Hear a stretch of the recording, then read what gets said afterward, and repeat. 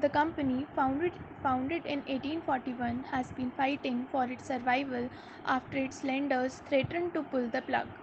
Bosses at Britain's Thomas Cook were meeting lenders and creditors on Sunday to decide whether the world's oldest travel company could survive until Monday or face a chaotic collapse that would be felt around the world.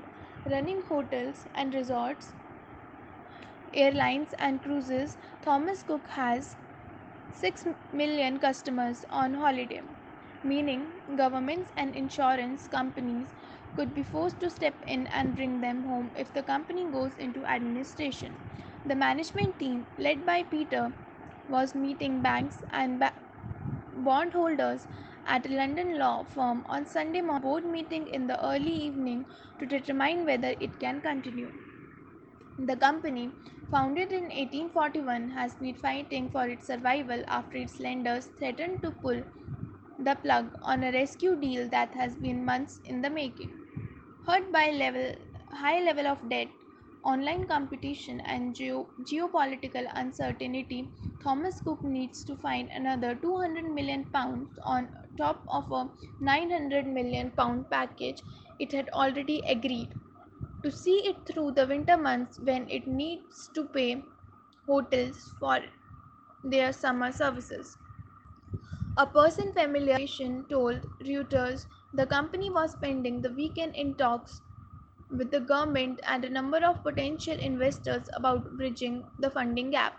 We have not given up, the person said on Saturday, declining to be named due to the sensitivity of the situation.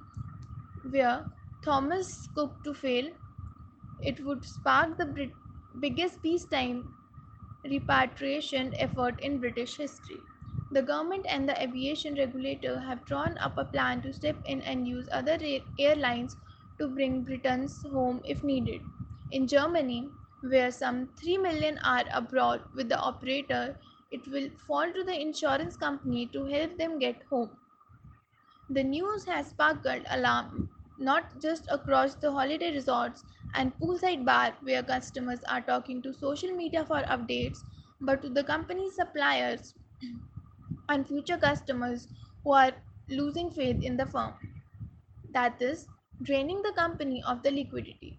It needs to keep operating and ramping up the pressure on one of the Britain's oldest and much loved companies. Hi Annie, I understand your father might be unsettled by all the news surrounding Thomas Cook and our business recently, but our flight operations continue to operate as normal. The company said in response to one worried customer.